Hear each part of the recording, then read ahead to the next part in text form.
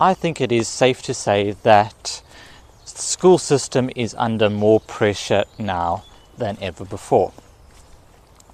And this pressure is definitely being felt by those forest school leaders and woodland leaders that work within or with a school.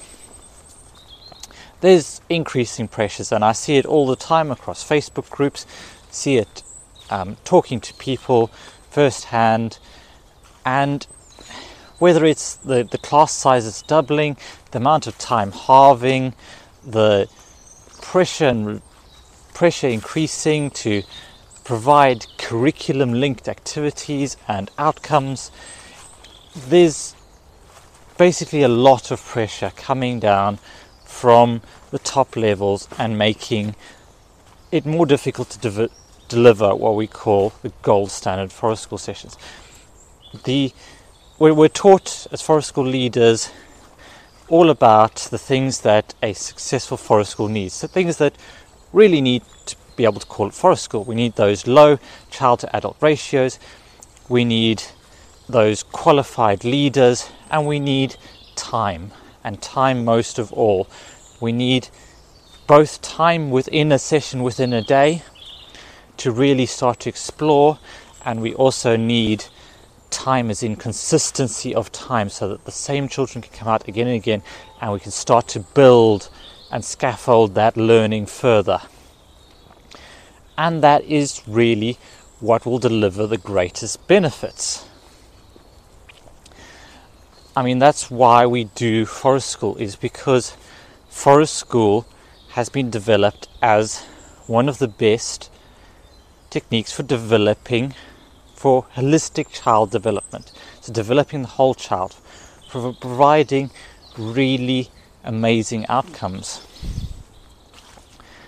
And as soon as you start compromising on one of those rules, then in essence you are starting to diminish the outcomes you can get from sessions. And that's, as I said, where forest school leaders within schools are increasingly being asked to make difficult decisions. It's like the number of children that come to my session have been doubled. The amount of time I have is halved. They want me to link it to this topic, to that topic. They want to provide all of this. Is taking away from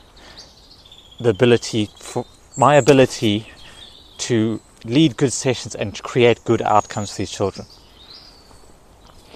And it is a difficult place, because on the one hand you really want to argue it's forest school or nothing, that you really want to attach the thumb screws and go, this is what I will do and no more.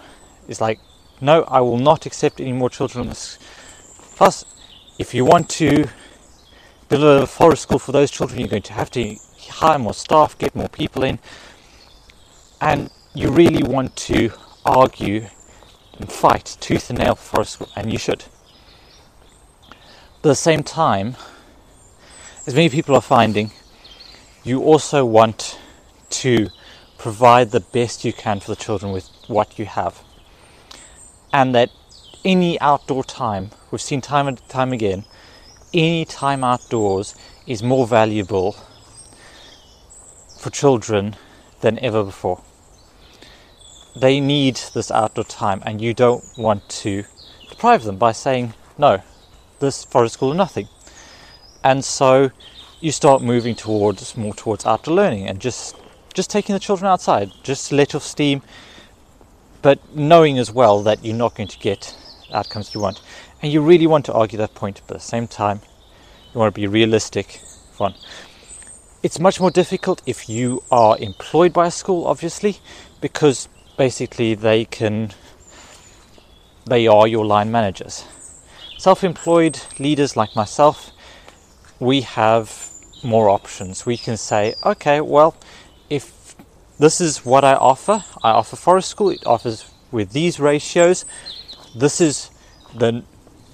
If you are employing me for this session, if you're hiring me for this, I will only work with this number of children maximum.